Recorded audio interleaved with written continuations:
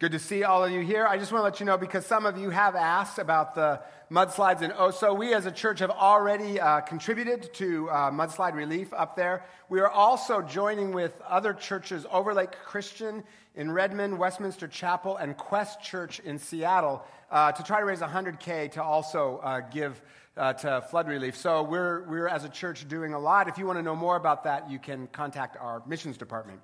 And thank you for your concern and for your prayers around that. A friend of mine who was recently in Texas, and as you know, Texas is very proud of their state and all of that, and he went into a sporting goods store that was supposed to be the largest one in the country. So he asked the clerk, is this the largest sporting goods store in the United States? And dead serious, totally meaning it, she said, not only that, it's the biggest one in Texas. And she completely meant it. Like, only in Texas, right? Like, would you get that kind of strange comparison? We're doing a sermon series called Confessions of an East Sider, those things that we do and think that maybe we don't talk about a lot. And one of them is how much we compare ourselves to other people. And I think here on the East Side, we do this so much, I'm not even sure we notice that we do it. I mean, certainly we compare ourselves materially speaking, right? I mean, that person makes more or less money than me. That person has a better, more prestigious job than I do, or less, bigger, smaller house, all of that. But we compare in other ways as well. That person's better looking, or their family seems happier or less happy, or they're more talented or less talented, or better at school or not as good at school. And while sometimes comparing can be helpful if it leads us, for instance, to gratitude, or if we compare where we used to be to where God has brought us now, but mostly comparing ourselves to others just steals our joy. In a couple of ways. For starters, comparisons leave us feeling either superior or inferior, and usually the latter. A friend of mine recently showed me a text he got from a mutual friend of ours, and this mutual friend was a student in my college ministry and graduated, started a company that got bought out, and so now he is a millionaire multiple times over in his 30s. I made other choices with my life. So my friend showed me this text from this mutual friend of ours, and it said, hey, I'm in Dublin right now having a pint with Bono. Awesome conversation. You'd love it. Oh, shut the door, Katie. I did not want to hear that. Right? Like, that just makes me feel like a loser, like inferior. I mean, this guy is way younger, all of that. But sometimes comparisons make us feel superior to others, and that causes us to be judgmental or patronizing to other people.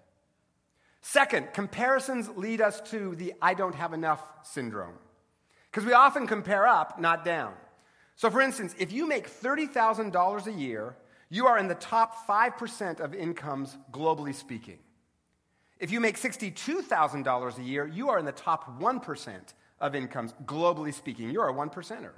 And yet how many of us walk around going, man, I am stinking filthy rich? We don't, because we're not comparing down, we're comparing up to the few percent that's above us, which leads to a sense of I don't have enough. I think especially around here, where there seems to be so much wealth and so much comparison about that and all of that. I recently talked with someone who was looking for a house and getting really discouraged about how much they cost around here and how little you get for that amount of money. And he said, I always wanted to live in $1 million home. I just didn't know it would be 2-bedroom, 1 bath. I talked to another guy who was sitting out on his deck not too long ago, brand new house, and just sitting down on his deck going, I love this house, this is awesome. But then he picked up a magazine that had pictures of newly remodeled homes. I mean, game over, right? And these homes had, pantries with rotating shelves and French doors and all of this. And he started thinking, how come I don't have rotating shelves? And then he looked at the deck that he'd been sitting on and enjoying all morning, and he goes, I've seen firewood better than this deck. Why do we have to live in this rat trap anyway? And he said, in just minutes, I went from happy to unhappy. Comparisons make us feel like we don't have enough, even when we do. And then third, comparisons kill our connection to God. Because we think, God, how come you didn't make me like so-and-so? Or you must not love me as much because they have X, Y, and I don't, and all of that, and just kind of kills it. But in the passage that we read today, Jesus shows us how we can get out of the comparison game. And this story takes place after Jesus has been raised from the dead. And this is one of those passages that convinces me that the Bible is historically accurate, because it has these odd details that you wouldn't make up. They sound like an eyewitness account. For instance, the fact that there's 153 fish. Okay, that is such a specific number, right? And there's all kinds of elaborate theories about what the 153 mean. Here's my favorite. One commentator wrote, 153 is the sum of the integers from 1 to 17, which can be expressed as a triangle. It also has the rare property of being the sum of the cubes of its digits. I don't even understand that. And then he goes on and he says, therefore, it cannot be denied that 153 is a unique number. But how does it relate to the text? Indeed. And he never goes on to say. He just keeps doing the math, right? Like, it's a calculus problem, I guess, right? It is so much simpler than that. Every fisherman knows if you got a catch this big, you would count every stinking fish for the bragging rights, right? They counted them. This is an eyewitness account. The other odd detail comes when it says that Peter put on his outer garment, that is his coat, to jump into the lake to swim to shore. Okay, who puts on their coat to get into the water? Right? You don't do that. So clearly, Peter was just flustered and he doesn't know what to do. And this is you wouldn't make that up. This is an eyewitness account. And in it, we see that the first step out of the comparison trap is to connect with God's love for you. And this is the most important one. And if you were here at Immerse this weekend, we spent all weekend talking about how we connect with God's love. And if you missed it, well, you missed it. And you should come if we do it again. In this story, the text says that Jesus has this conversation with Peter around a fire of burning coals with fish on it and some bread. A woman I know says that this proves that Jesus cooked, so men should cook. To which a male friend of hers said, yeah, but it's a barbecue, right? And it turns out that that's a very important detail, that it's a barbecue, charcoal fire, and here's why. Earlier, Peter bragged to Jesus, and he said, even if all fall away, meaning the other disciples, I never will.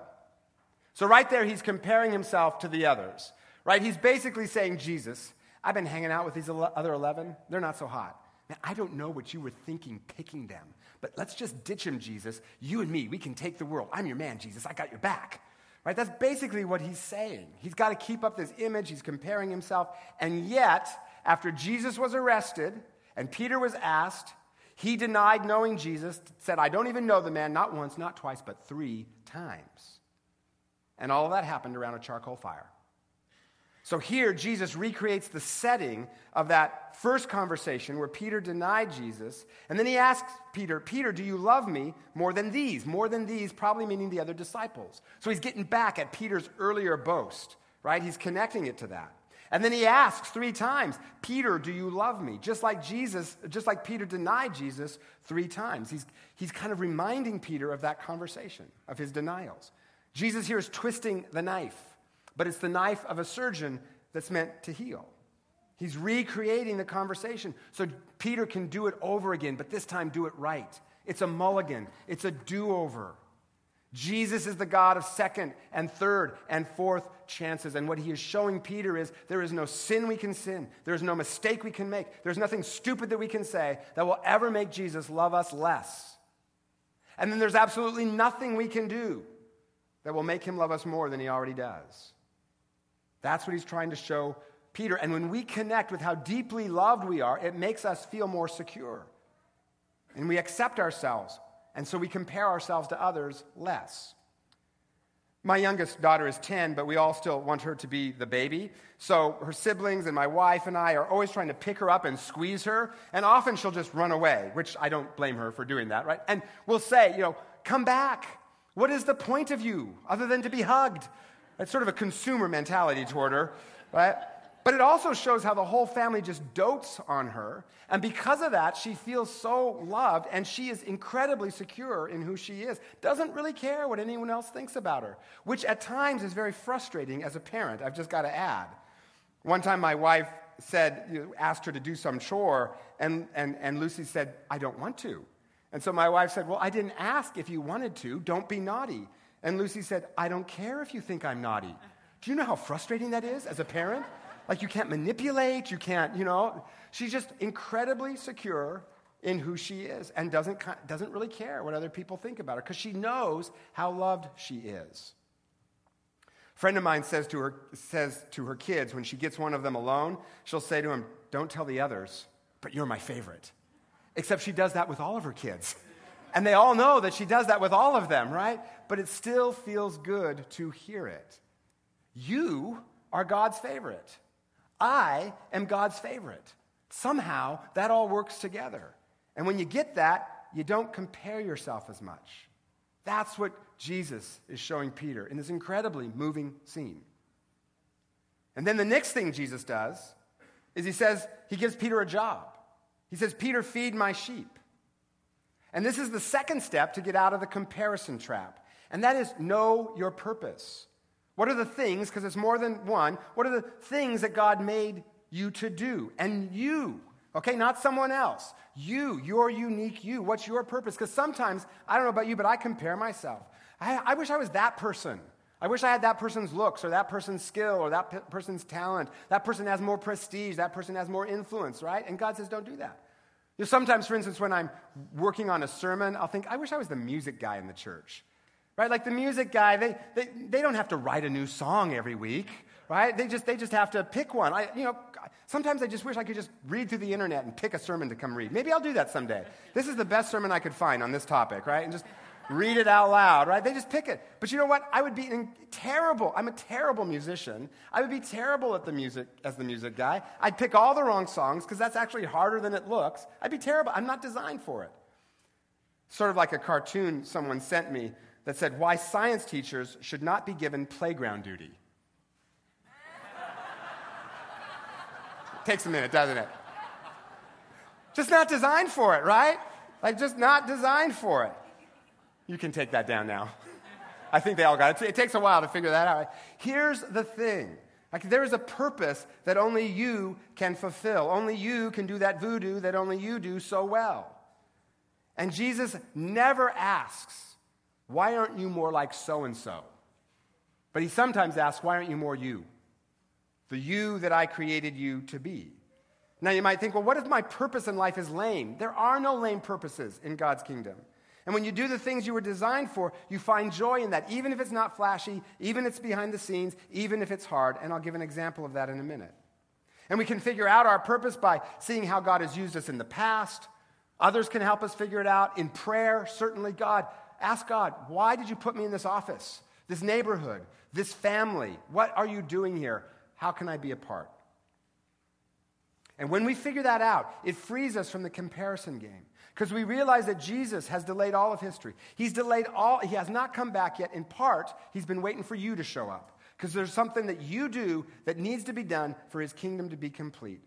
And it's not just your strengths either. It's not just your strengths. God can also use our weaknesses, which is step number 3 to get out of the comparison game. And that is to realize what you don't have is sometimes what you most have. You know, on paper, Peter is not the right guy to lead the Christian movement. He was a rough, uneducated, impetuous fisherman who had denied Jesus 3 times. And yet Jesus says, Peter, I want you to steward this rescue mission I've started, such that in a Sunday in 2014, people in Bellevue, Washington will still be a part of it. And Peter, I am placing all of that in your incredibly incapable hands. Feel free to succeed. Right? And in that moment, Peter had to be comparing himself to the other disciples, right? Like, oh man, Thomas doubted, but at least he didn't deny Jesus. And Andrew, well, come to think of it, Andrew hasn't done much of anything, but he looks good, right? Like, they should do it, Jesus. In fact, there is comparisons all over this story. Twice, this story refers to, quote, the disciple that Jesus loved. You wonder who that is? Well, it goes on and it says, this is the disciple who testifies to these things and who wrote them down. In other words, the disciple Jesus loved is John, the guy writing this story. That's how he's referring to himself, the disciple Jesus loved. That's me. Well, aren't we special, John? Right? Like, there he is. It's like, neener, Peter. I'm the disciple Jesus loved. You're the disciple that denied him, right? I mean, it's just this incredible comparisons. And compared to all the others, Peter did not have what it took. Didn't have it. And yet Jesus says, plunge your failures into my grace, and your very failures will become your greatest strength. And Peter, you are absolutely the right person to lead this mission because you failed, not in spite of it. Because now you have had an overwhelming experience of my grace. And Peter is the disciple we can all relate to because we all fail, and he gives us hope for what Jesus does with our failures. Sometimes it's what you don't have that God can use the most. A while back, I was talking to another pastor who was having a hard time in his job. So I told him some of the mistakes I've made here to kind of console him and make him feel better. And he said, Scott, I love talking to you because you've messed up so many times. It just always feels good. I live to serve. That's my purpose. Some of you may have heard me tell this story before, but I want to tell it again because it makes this point really well. About an 8-year-old boy in Hawaii who got in a car wreck and lost his left arm. And after he healed, he wanted to learn judo. And his parents thought this is impossible, but he really wanted it. So they got him his parents found him a judo teacher. And the teacher said, tell you what, let's just work on one move for a while. So they worked on just this one move for a long time, and eventually the teacher said, you're pretty good at this move, let's enter you in a competition. The boy said, I only have one move, I don't have a left arm, I don't know. But the teacher said, trust me. So they entered this competition for this boy's age group, and this boy won. And he asked his teacher, how can I win with only one move and no left arm? And his teacher said, well, the one move you've mastered is actually a very hard move, and most kids your age can't do it. Besides, the only defense against that move involves your opponent grabbing your left arm.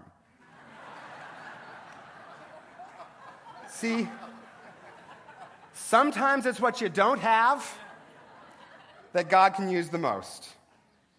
Connect with Jesus' love for you. Know what you were designed for. Realize what you don't have, maybe what you most have. And then finally, to get free of comparisons, we need what I'm going to call mental floss. To kind of get out the little thoughts that get stuck in our head that can cause soul decay. At the end of the story, Jesus says to Peter, when you are old, you will stretch out your hands and someone will lead you where you do not want to go. And he's basically saying, Peter, you're going to be crucified. And that is what happened. And then Peter looks and sees the disciple that Jesus loved, right, and following them. And Peter says, Lord, what about him? So, I mean, even after this wonderful moment of grace with Jesus, and it's beautiful and all of that, right, if you were making it up, the story would have ended there, right? This moment of grace, and then Peter still is in the comparison game. And you can kind of understand it, right? Like, Jesus just told Peter he's going to be killed, so Peter's like, what about him? Can he be killed too, right? So you kind of get it. And Jesus' answer is so terse. If I want him to remain alive until I return, what's that to you? Wow. Basically, none of your business, Peter. Right? And, I mean, I love this. Jesus doesn't say, oh, there, Peter, your parents must have hurt you, so your self-esteem is low. Let me help you feel better. No, it's just buck up, snap out of it. For the last time, stop comparing yourself. And I think what Jesus is getting at here is there's some mental disciplines we have to do because the comparison game gets so stuck in our heads. So let me just give you a couple mental floss things, just quick disciplines to help. Be aware. Just this week, just be aware. Notice when you compare yourself to others. I do it all the time. Just notice that. Last spring, the Jubilee Reach Center, a Christian organization that we started here in this church that helps people in need, I was at their auction that raises funds, and there's a category called Fund a Need. And my wife was out of town, so I was texting her, and I said, I think I'm going to give this amount to Fund a Need, except I mistyped it, and I said, I think I'm going to give this amount of money to Fund a Nerd. And she thought that was kind of funny, right? Fund a Nerd. And I thought, hey, I could have used that in middle school, right? Like, Fund a Nerd, I could have been the poster child. Right there, little thing, but right there, comparison, right? I was a nerd, they weren't. It's a little thing, it's a true thing, but it still is a comparison. Just when you do those moments, notice it. Just be aware of when you do it. Second, thank God for the good things in your life. Gratitude reframes us from what we don't have to what we do have.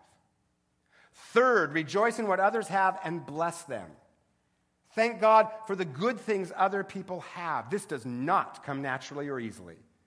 It's a discipline, but like training for a marathon, it makes us stronger. And it's hard to feel envy when you're praying for someone and you're trying to bless them. Fourth, remember, you don't have the whole story. Stop comparing other people's Facebook lives to your real life. They've got problems too, okay? And then last, look at Jesus, not at other people. Jesus is basically saying to Peter, I've got a plan for you and a plan for John. Both are going to include suffering, but both are going to include you both seeing some amazing miracles, which just a few chapters later they see when they heal a crippled man, when the Holy Spirit comes in tongues of fire, all kinds of stuff. Stop looking at other people, Jesus says. Look at me. I have a plan for you. I love you. I'm doing good things in your life. Look at me, not them. And as we go forward into the book of Acts, Peter becomes the leader that Jesus knew that he could be, spreads the gospel all the way around the world, and then when the Apostle Paul eclipses him in fame and impact, Peter shows no jealousy, no comparisons, none. And he does end up being crucified, and yet in that very moment, he is so filled with the courage of Jesus and the joy of Jesus that he dies singing Jesus' praises, which causes other people to want to become a Christian. In fact, whenever the Romans killed Christians for their faith, conversions to Christianity went up, not down, because folks wanted that kind of indestructible joy that Jesus can give when we look at him. Recently heard a story about a young couple who I'll call John and Carolyn, who had been trying for years to get pregnant and with no results, and it was very, very painful for them. And they saw other couples getting what they wanted, and just a lot of why not us. And they'd gone through several rounds of in vitro, but nothing had happened. Well, there was another couple in their small group Bible study that they'd gotten very close to. This other couple had spent almost as much time trying to get pregnant and still with no results, only they didn't have the resources that John and Carolyn did. So now they were turning to adoption, but they weren't even sure they could afford adoption because that's super expensive too, thousands and thousands of dollars. So one morning, John was driving to work, and he said, I had a thought that was so out of character for me. I knew it had to be God. It's not the kind of thing I think, that even though we were still struggling to get pregnant, we had the resources to give that other couple the money they needed for their adoption. So he called his wife, and at first she was kind of resistant, but eventually she said, you know what, I would like to do that. So they funded that other couple's adoption. And that's a lot of money. A staggering generosity. While they are still in pain of not getting what they wanted, to give someone else the resources to get the very thing their heart desired. Well, that was 15 years ago. And now between the two couples, they have 5 kids, some in vitro, some adopted, some natural. But more than that, their generosity to each other knitted their souls together in such a way that now they are raising their kids in this kind of intentional community. Birthdays together, holidays together. They're just doing life together in this very close community. But even if John and Carolyn had not gone on to have kids, which for some couples that is the story, still, their generosity would have eased their pain and given them joy. It would have set them free from the comparisons. For a lot of reasons. Because John got to hear the God of the universe talk to him, which made him feel very loved and very special.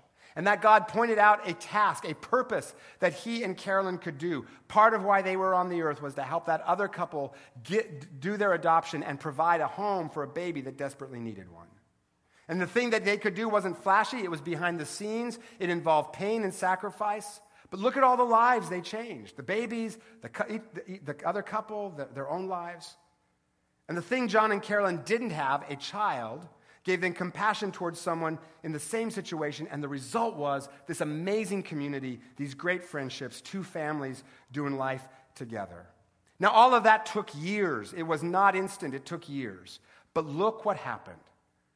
Through them, Jesus turned comparison into conquering, absence into abundance, jealousy into joy. That's what Jesus can do when we look at him, not everyone else.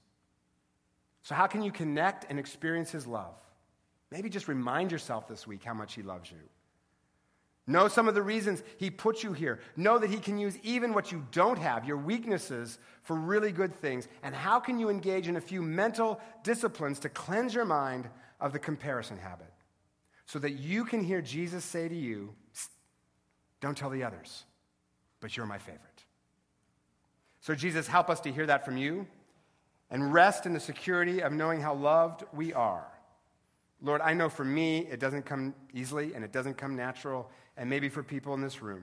But help us to experience it. Help us to connect with it. Help us to just look at you, Jesus. Whom have we in heaven but you? And having you on earth, we desire nothing else. Our flesh and our heart may fail, but you are our rock, our God, our portion forever. In your name, Lord, amen.